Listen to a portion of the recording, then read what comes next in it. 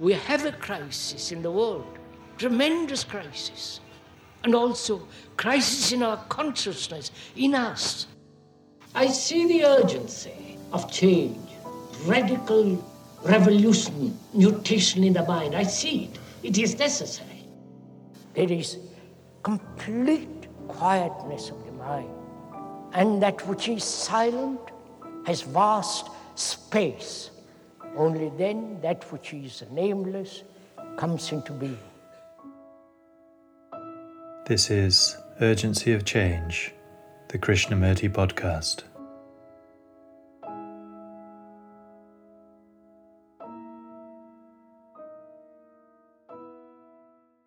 We live by the senses, by sensation, and it is only when thought creates the image out of sensation that all the complexities of desire arise.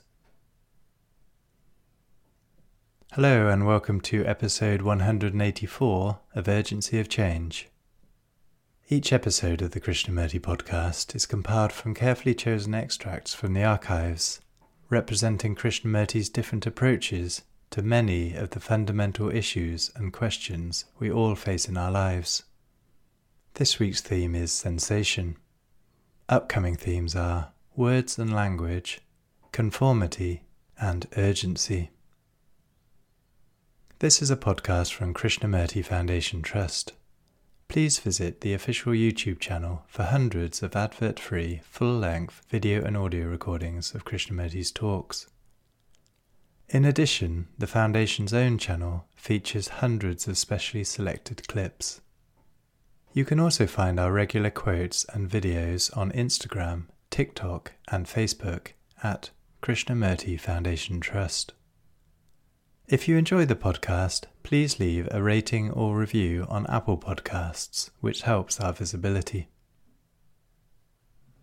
This week's episode on sensation has 4 sections. This first extract is from Krishnamurti's 4th talk in Sanan, 1985, titled, Our Lives Are Based on Sensation and Desire. We have to understand the nature of desire. That may be the root of the whole structure of self-interest. Desire. Right? Are we together in this?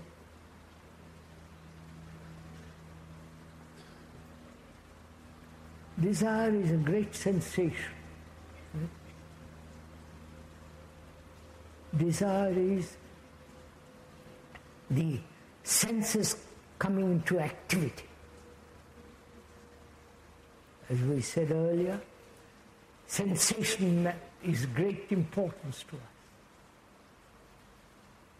Sensation of sex, sensation of new experience, sensation of meeting somebody who is well known. I must tell you this lovely story of a friend of ours met the Queen of England, shook hands with her, and went on all that kind of stuff.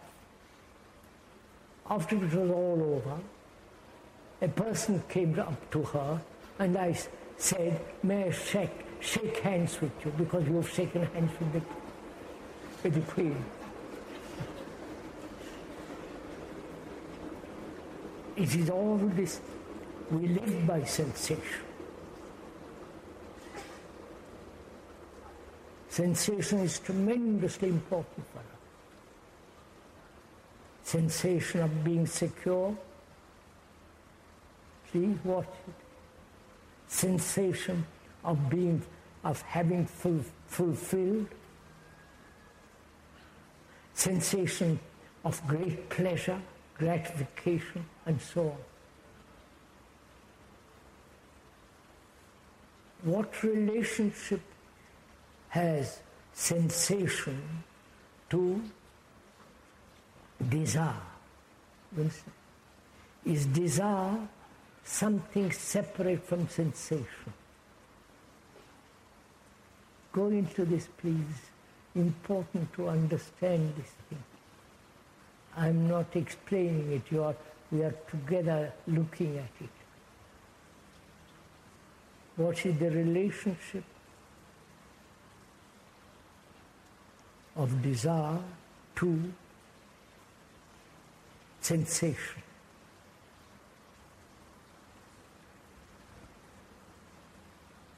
When does sensation become desire? Or are they inseparable? You follow?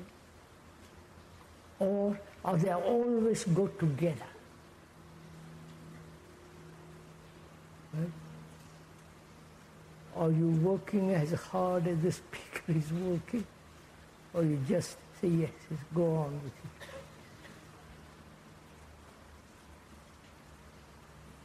Or you have heard this before and say, oh God, he's gone back to that again.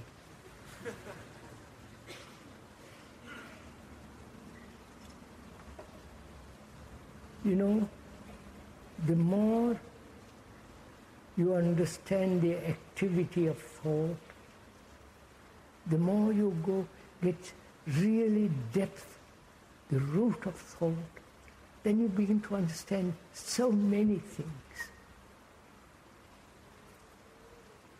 Then you see the whole phenomenon of the world, nature, the truth of nature.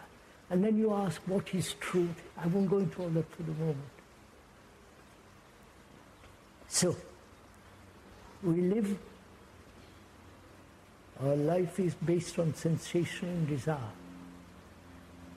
And we're asking, what is the actual relationship between the two? When does sensation become desire? Right? You're following this? At what second does desire become dominant?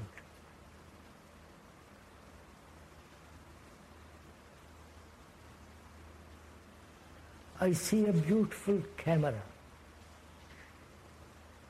with all the latest improvements. All that you have to lift the camera, look at it, it's already taken. There is sensation of observation, right? The seeing the beautiful camera, beautifully made, very complex. And it has great value as a pleasure, a possession, pleasure of taking for and all the rest of it. So there is sensation, seeing that camera there. Then, what is that sensation to do with the desire? You understand? When does that desire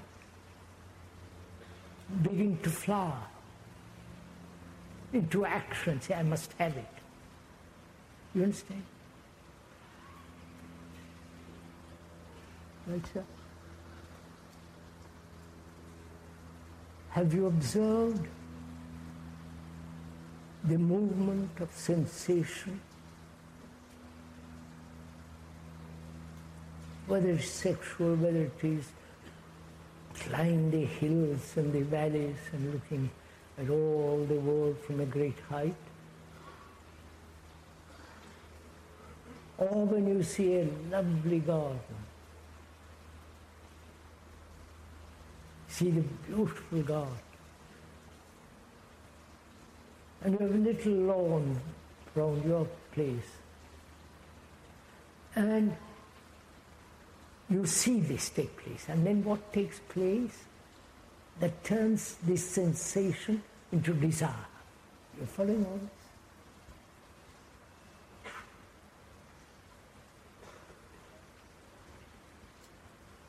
Please don't go to sleep. It's too lovely morning.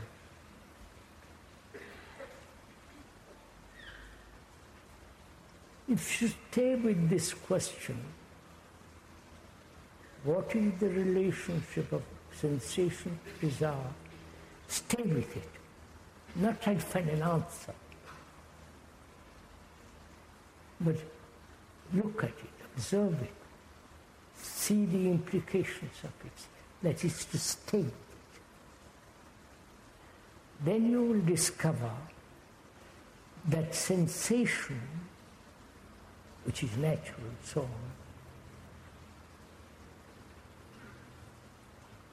that sensation is transformed into desire when thought creates the image out of that sensation. Capito? You understand? That is, I have a sensation. There's a sensation of seeing that camera. Very expensive, beautiful, and so on. There's sensation. Then thought comes along and says, I wish I had that camera. You holding it, you taking your pictures and so on. Then thought creates the image out of that sensation, right? At that moment, desire is born. I don't know, is it clear? Right, sir? Look at it yourself. Go into, you don't need any book, any philosopher, anybody, just to look at it. To look at it patiently, tentatively, move slowly, then you come upon it very quickly.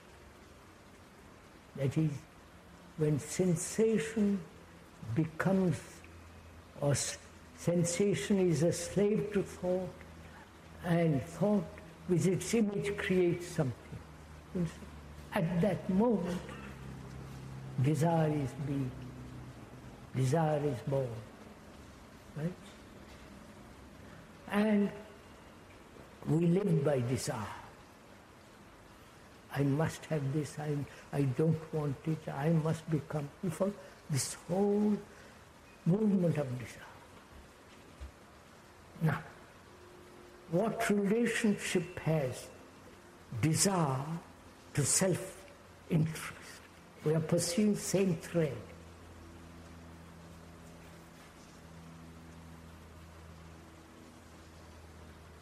Or, as long as there is desire, which is creating the image out of sensation by thought, as long as there is that desire, there must be self-interest. Right? Whether I want to reach heaven or become a bank manager or rich person, it's the same. Whether one wants to achieve heaven or become a rich man, they're exactly the same. Right? If one desires to be a saint, a noble, and all that business, and the other fellow says, I'm going to have great skill, it's exactly the same thing. Right? One is called religious, the other is called worldly. How the words cripple us.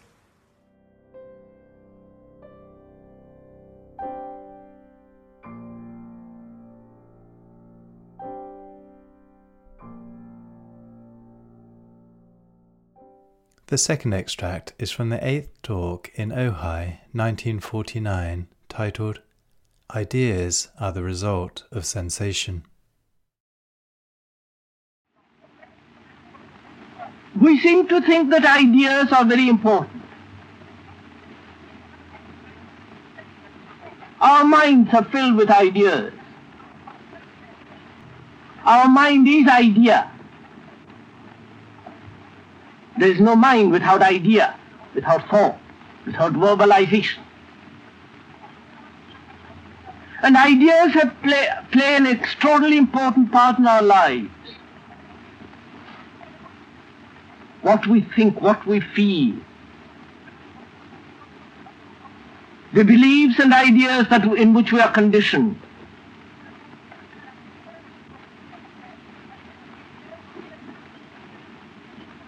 And ideas have an extraordinary significance with most of us.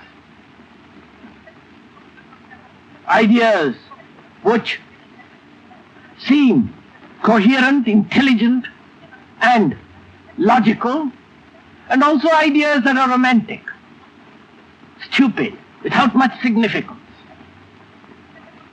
We are crowded. Our whole structure is on ideas.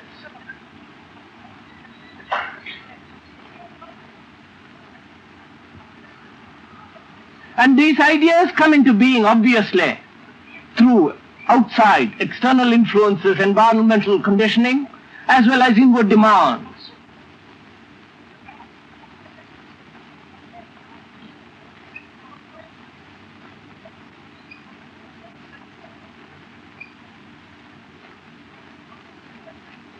And we can see very well how ideas come into being.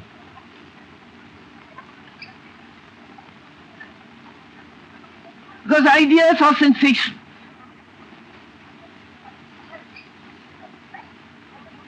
There is no idea without sensation. As most of us are sentient beings, our whole structure is based on sensations.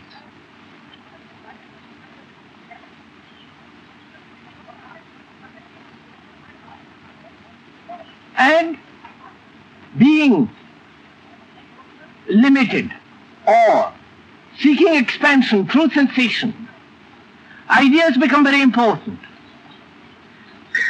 Ideas in God, ideas in morality, ideas in various forms of social organization and so on and so on.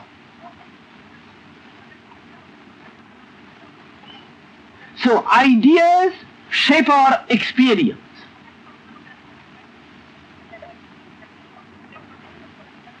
Which is an obvious fact. Which means ideas condition our action. Not that action creates ideas, but ideas create action. First we think it out and then act. And the action based on ideas.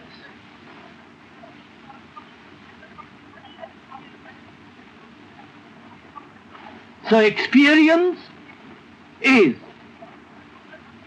the outcome of idea.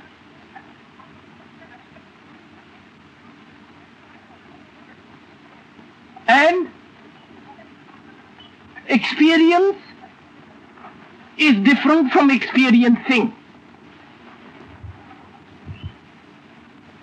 In the state of experiencing, if you have noticed at all, there is no ideation at all. There is merely an experiencing, acting. Later on comes the ideation, derived from that experience of like and dislike, to have that experience continued or not continued. To go back to the experience in memory, which is this demand for sensation of that experience, not experiencing anew.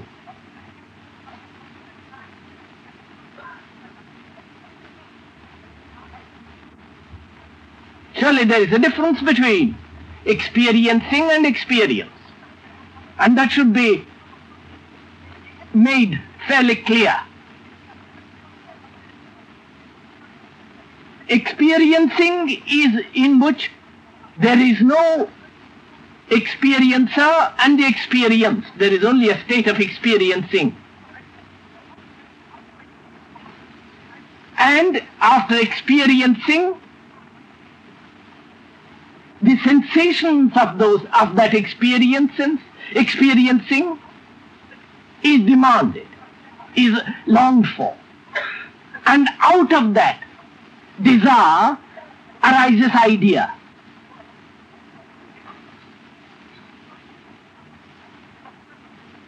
Say, for example, you have had an experience, pleasure,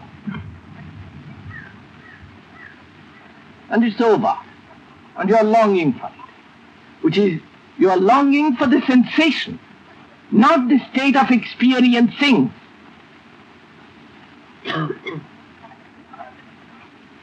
And sensation creates ideas based on pleasure and pain, avoidance and acceptance, denial or continuance.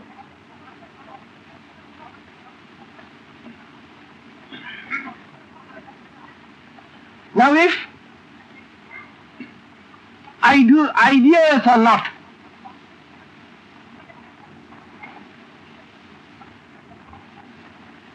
basically important,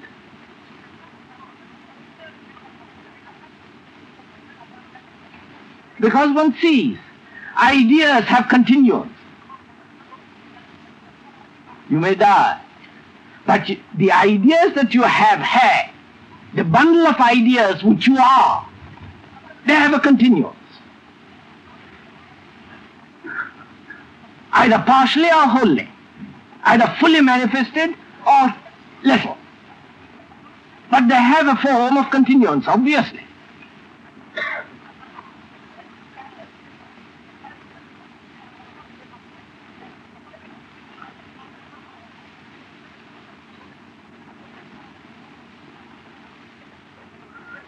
So, if ideas are the result of sensations, which they are, of which our mind is filled, of which the mind is, then there is a continuance of the mind as a bundle of ideas. But that surely is not immortality.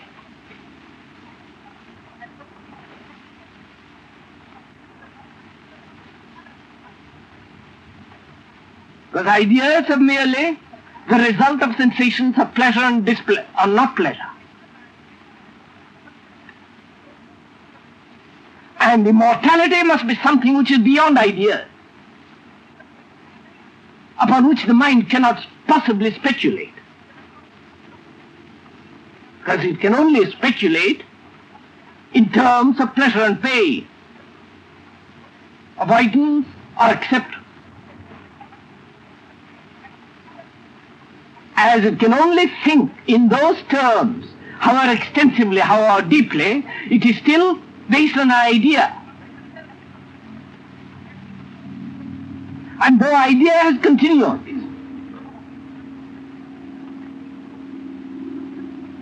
And that which continues is obviously not immortality.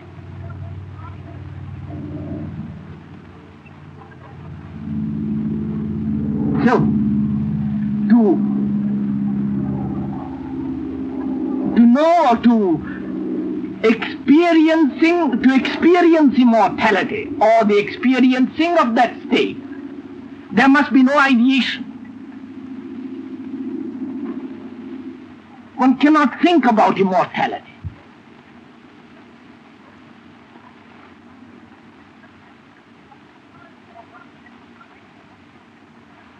And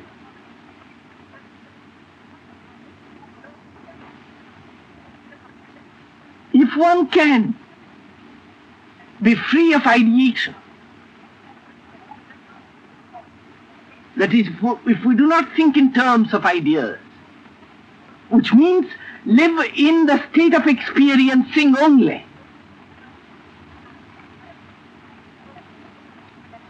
then there is a state in which ideation has stopped altogether. You can experiment with this yourself and not accept what I'm saying, because there is a great deal involved in this,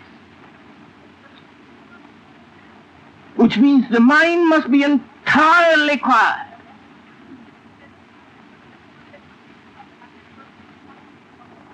Neither a movement backward or forward or delving in or soaring.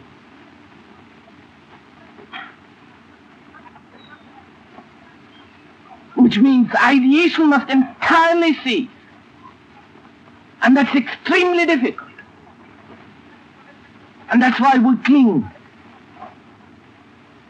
to words like the soul, immortality, continuum, God. They have all neurological effects, and which are sensations. And on these sensations the mind feeds. And deprive the mind of these things, it's lost. So it holds on with greater strength to experiences which are sensations, to past experiences which have now become sensations.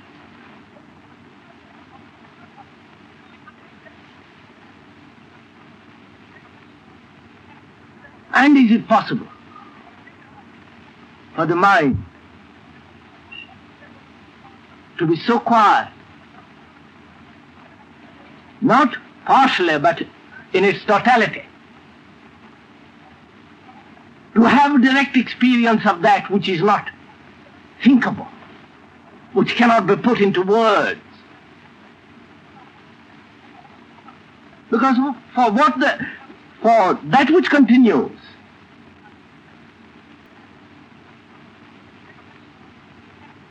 and is it possible for the mind to be so quiet, not partially but in its totality, to have direct experience of that which is not thinkable, which cannot be put into words? Because for that which continues is obviously within the limits of time.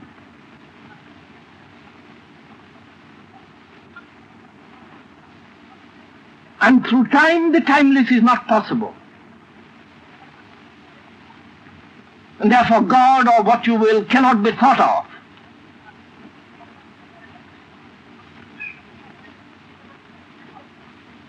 If you think of it, then it's merely an idea, a sensation. Therefore it's no longer true. Therefore it's merely an idea which has a continuance, which is inherited or conditioned. And such an idea is not eternal, immortal, timeless. If we can really feel this, see the truth of it as we discuss it, not say this is so or this is not so, I believe in immortality and you don't, I'm an agnostic and you are godly. It has all such expressions are immature, thoughtless, they have no significance.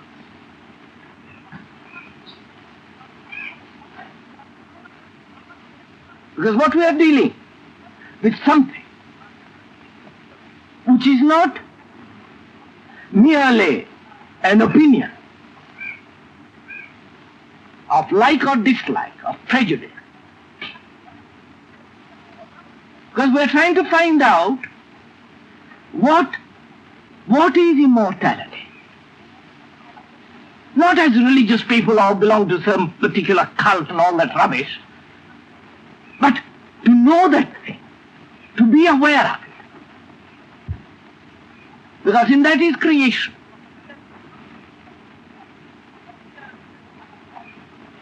And when once there is the experiencing of that, then the whole problem of life undergoes a significant change. There is a revolutionary change. And without that, all the squabbles and petty opinions have really no significance at all.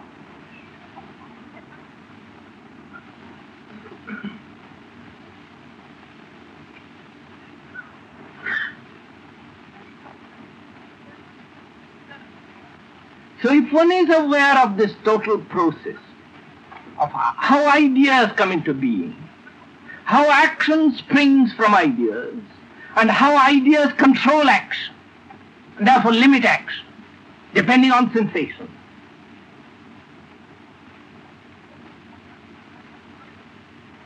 Ideas, it doesn't matter who they are, from the left or from the extreme right.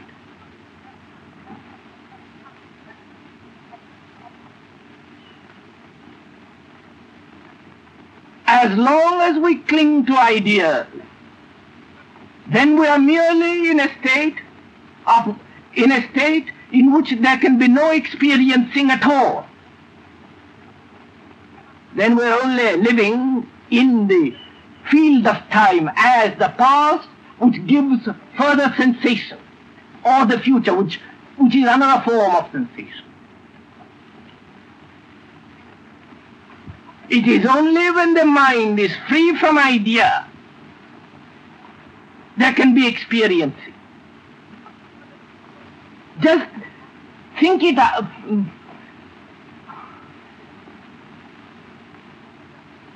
Merely listen to this. Don't reject it or accept it. Listen to it as you would listen to the wind in the tree. You don't object to the wind in the tree. It's pleasant. Or if you dislike it, go away. Do the same thing. Don't resist it. Just find out.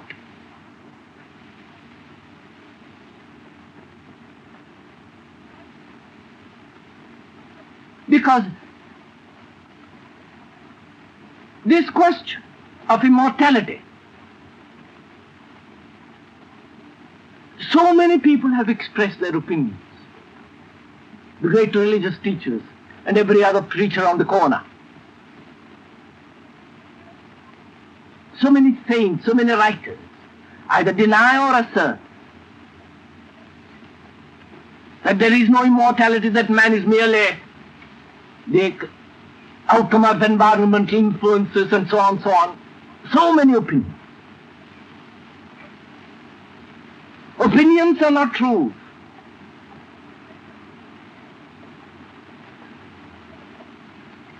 And truth is something that must be experienced directly, from moment to moment, not an experience which you want, which then is merely a sensation.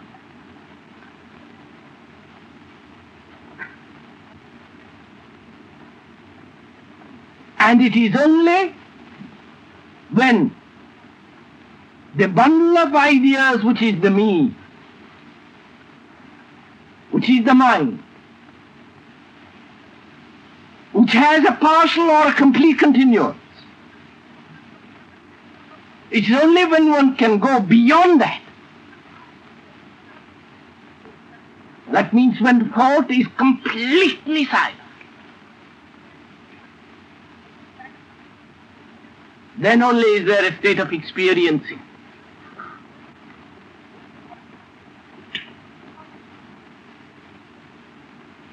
Then one shall know what truth is.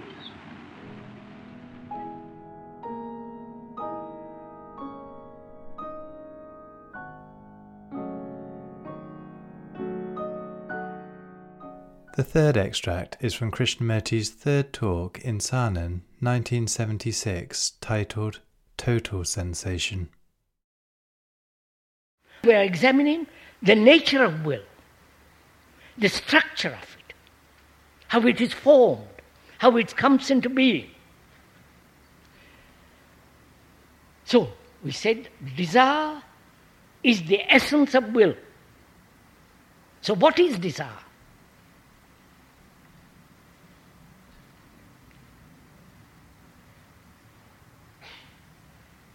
Please examine through my words, speaker's words, the issue in yourself. Desire is sensation plus thought plus the image which thought creates. You understand? Sensation, seeing something and seeing, then the thought taking over this observation, then thought creating the image. This sensation plus thought plus the image. Right? That is desire. From that, all our activity of will takes place. So the question is, as long as there is a will, there is a directive, and therefore movement towards that direction, positive or negative. And that is the pattern which we are used to. Having sensations, thought, and thought plus sensation creating the image. the image that I must be that, the image that I must not be that. You follow? All that is will. And that we have exercised that will endlessly. The socialists, the communists, the religious people, the non-religious people, this movement is all the time going on. That's our conditioning.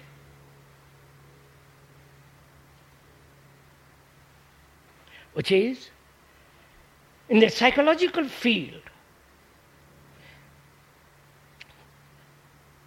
this movement of desire plus thought and image is constant. And as long as that mechanistic process goes on, there cannot be change. There cannot be psychological, deep revolution. So, how can this movement come to an end? You understand my question? I wonder if you understand all this. Is this becoming a bit difficult?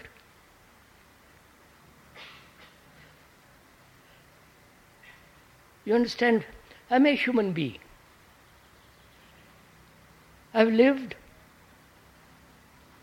in the pattern of agony, suppression, quarrels, violence, bitterness, an occasional feeling of tenderness, occasional sense of something which I've dreamt of or dreamed, I feel immense, all that. I've lived like that as a human being. And I say to myself, why am I living this way?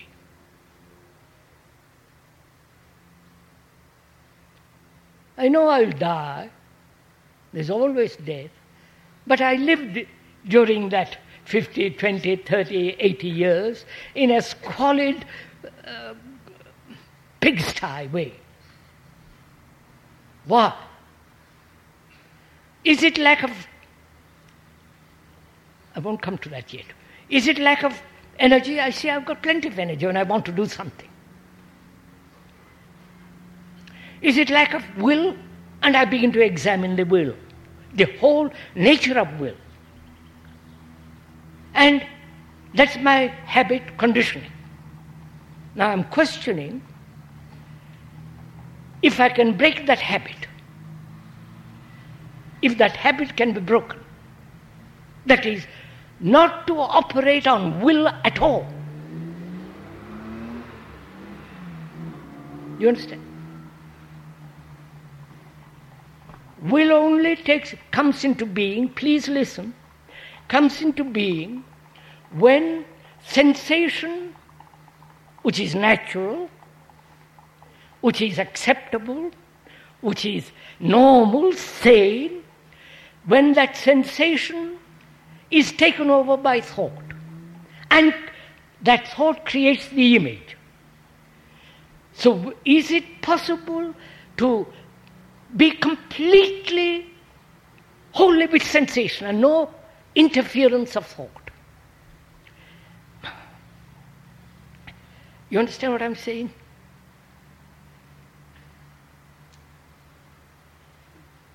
You see a beautiful house, beautiful woman, nice man, see the hills and the glory of the earth. When you observe, there's tremendous sensation. If you are at all watching. And then thought comes along and says, yes, how marvelous. From that begins the image making, the picture making, the imagination. Now, is it possible to have this complete sensation, which is normal, healthy, sane, and not let thought seep in? You understand? When thought seeps in, you have the projection of tomorrow. I don't know if you see that. You see something extraordinarily beautiful. And all your senses are awake.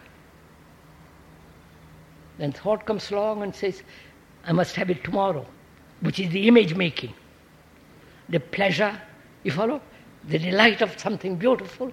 Thought has taken over, created an image, and therefore there is tomorrow. You understand? So the tomorrow is the process of time, which is thought. So in the psyche, there is only sensation, no tomorrow. I wonder if you see this.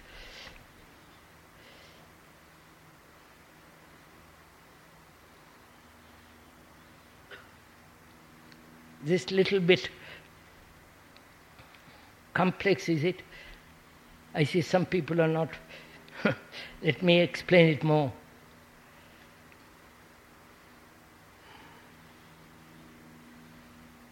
We live in the hope of tomorrow. Right? Tomorrow to us is tremendously important. As yesterday, the images of yesterday, all that is as important, the past, as tomorrow. So we live in the past and tomorrow becomes tremendously significant. So psychologically we are saying, what is tomorrow? There is tomorrow, which is Friday. We have to do certain things. But psychologically we are asking, what is tomorrow?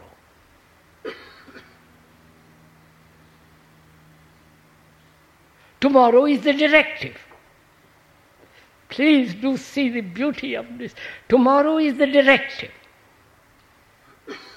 the end, the goal. And so tomorrow psychologically assumes a great significance.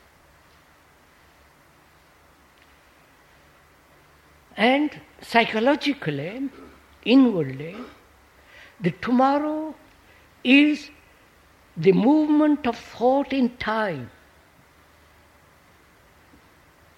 Movement of thought as a material process in time. Tomorrow is a measurement. Right? Where there is a measurement, there must be illusion. Oh, come on. I'm afraid you don't see all this.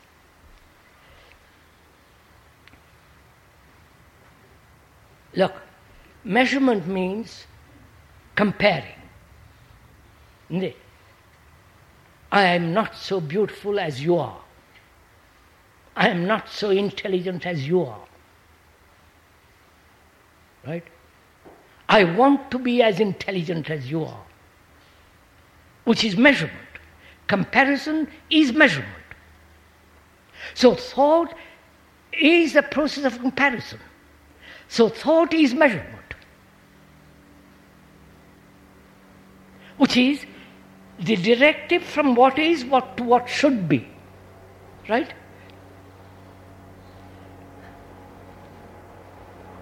Now is there such thing as tomorrow in the psychological world?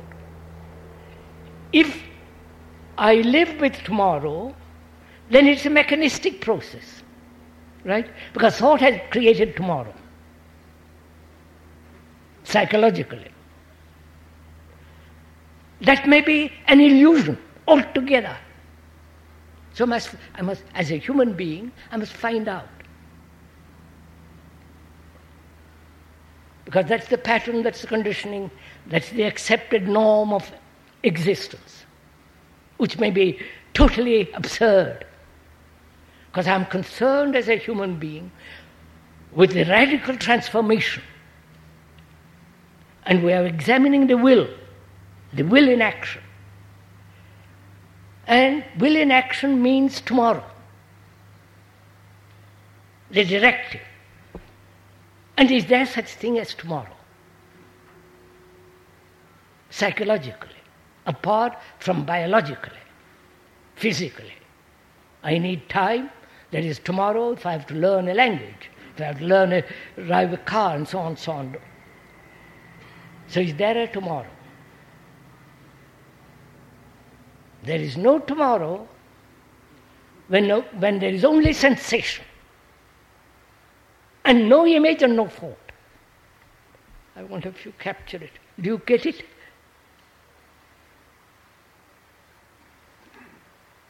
See, people, especially so-called religious people, the monks throughout the world, have said sensation is totally wrong, control it. Because sensation leads to desire. And desire means the woman or the man. God cannot accept a man who has desire. You know, you've heard all this stuff put in different words. Therefore, suppress desire. Therefore, control all your sensations. Because if you don't, you are in the devil's hand. So we are saying something quite opposite, which is sensation is natural. Sensation must exist. It does exist. It's a fact. If you don't have your sensation fully alert, you are paralyzed. You may be paralyzed because we have learned the art of suppressing. So there is this, all your sensations. When that sensations meet the movement of thought, then there is tomorrow. Because thought is a fragment. Thought is a fragment because it is based on yesterday's memory. Thought is never whole. So sensation totally is whole. Therefore there is no tomorrow. You understand all this? Don't agree with me. Please, do it. See what happens when you do. Look at those hills, at anything. Look at it with all your senses fully awakened. Senses, not only your brain, your mind, because mind is part of the sensations. Matter. It's all your sensations. Then you will see thought comes along and the image making begins and tomorrow will happen. But when there is only complete sensation without the movement of thought, there is only now, no tomorrow. Oh, I wonder if you see this. So, is it because we have no energy that we don't change? And we see we have got energy. Whenever we want to do something, we break everything to do it. And this is the lack of will. We see the mischief of will. So there is an action which is born not out of will, but out of the perception of this movement of will. You understand? So there is an action which is not born from an image, which is fragmentary, but an action born out of total awareness, which is total sense of sensation.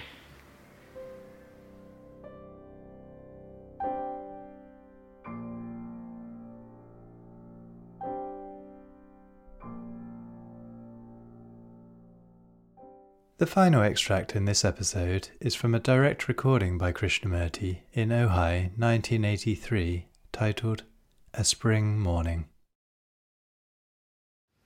It's a spring morn, a morning that has never been before and never will be again. It's a spring morning. Every little blade of grass, the flowers, the camellias, the roses, and all are blooming. And there is perfume in the air. It's a spring morning, and the earth is so alive. And up in this valley, all the mountains so green, and the tallest of them so extraordinarily vital, immovable, and majestic.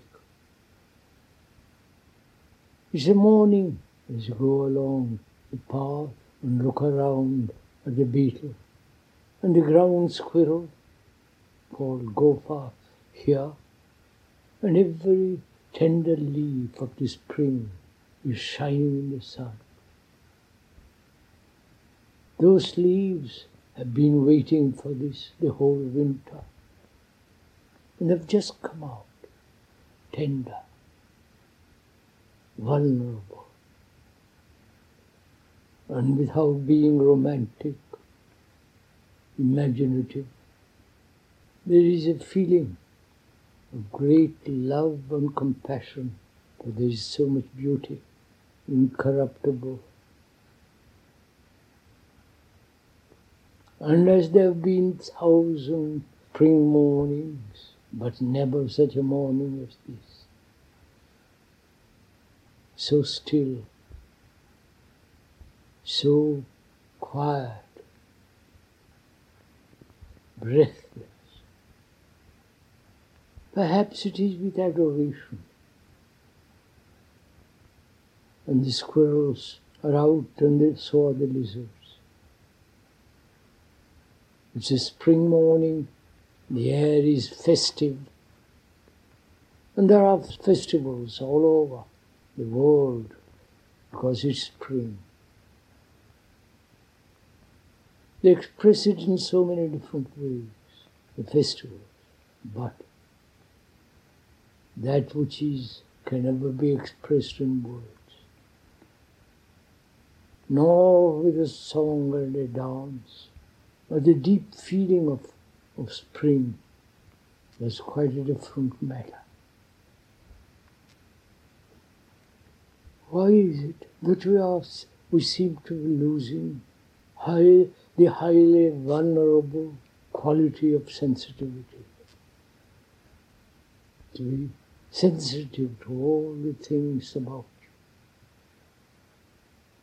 Not only to your own problems and turmoils, but to be actually sensitive. Not about something, but just to be sensitive. To be vulnerable, like that new leaf which was born a few days ago. It will face storms, rain, darkness and light. When we are vulnerable, we seem to get hurt.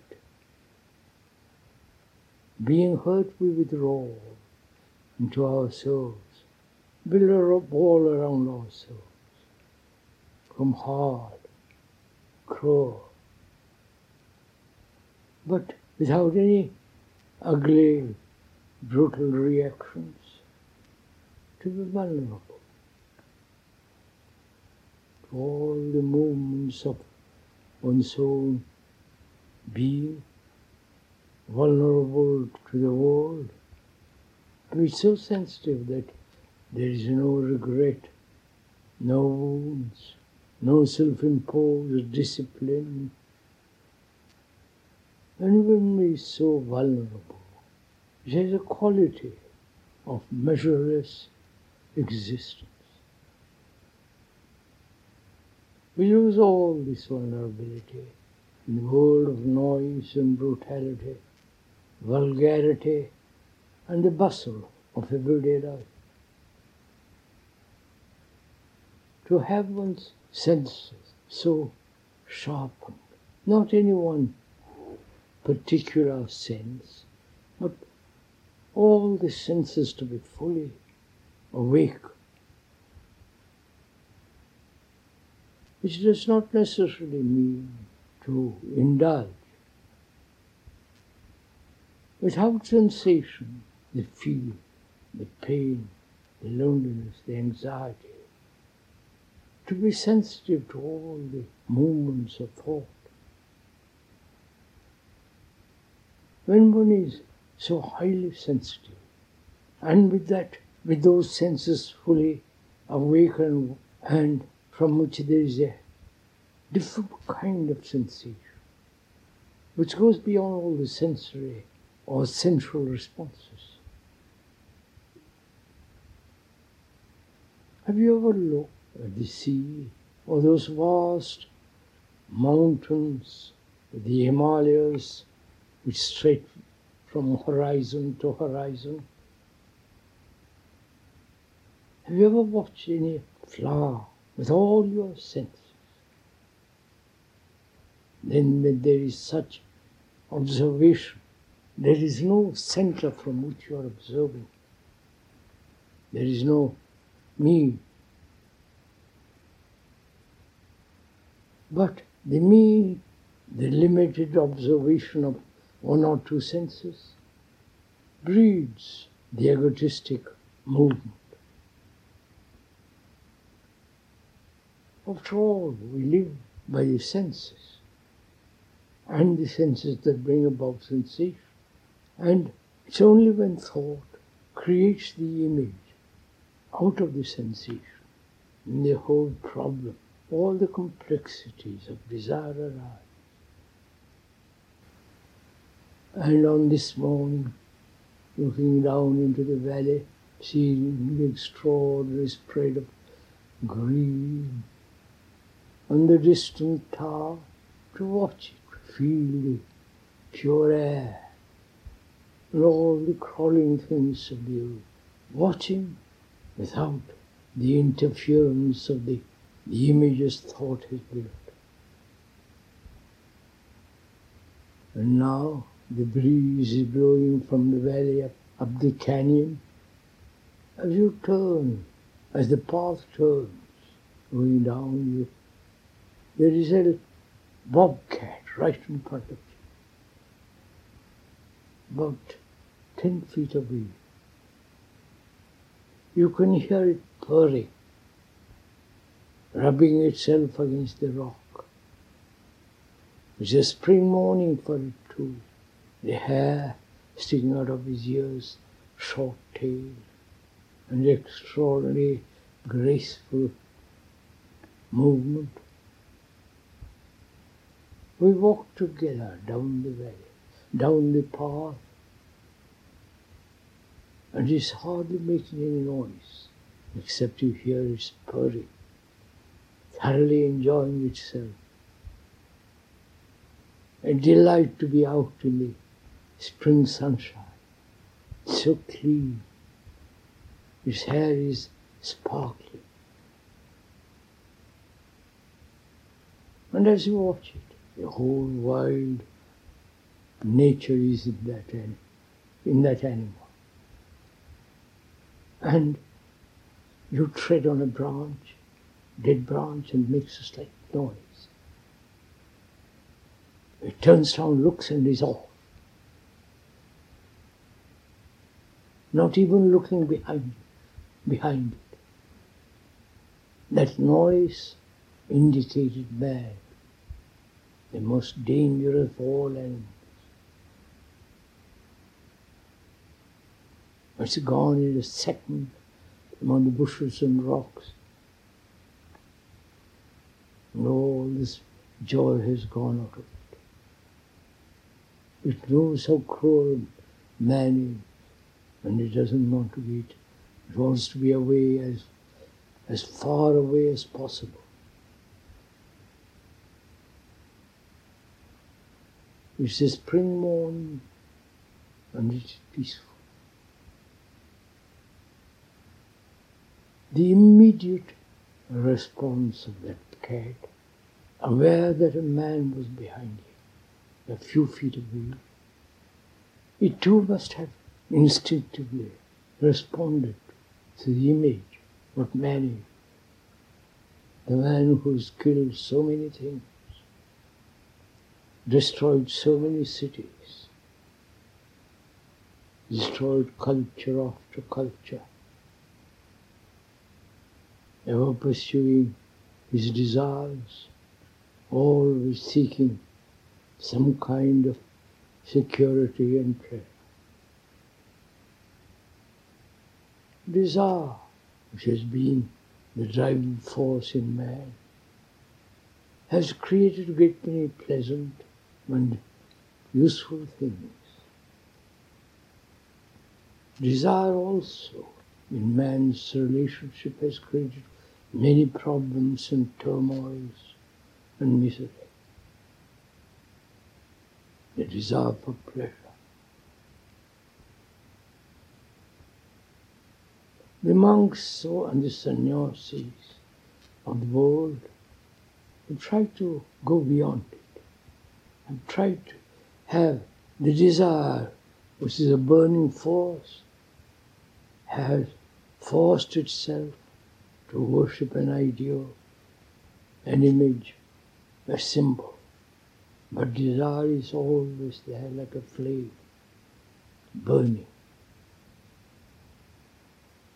And to find out, to probe into the nature of desire, when one sees the complexity of its activity, its demands, its fulfillments, ever more and more, desire for power, position, prestige, status, the desire for the unnameable, that which is beyond all our daily life, has made man do all kinds of ugly and beautiful things. Desire is the outcome of sensation, the outcome of all the images that the thought has built. And this desire not only breeds discontent, the sense of hopelessness, never to suppress it, never to dissipate it, but to probe into the nature of it. What's the origin, the purpose, the intricacies of it. To delve deep into it is not a desire. It has no motive, just to understand the beauty of a flower, to look at it, sit down beside it and look at it. And as you look, it begins to reveal, show itself as it actually is. Extraordinary delicate color, the perfume, the petals, the stem, and the earth out of which it has grown. To look at this desire and its nature, what is always shaping sensation, pleasure and pain, reward and punishment. And when one understands, not verbally or intellectually, but the whole causation of desire, that very discovery of it, the root of desire, the very perception, the subtle perception, that in itself is intelligence. And that intelligence will always act sanely and rationally with desire.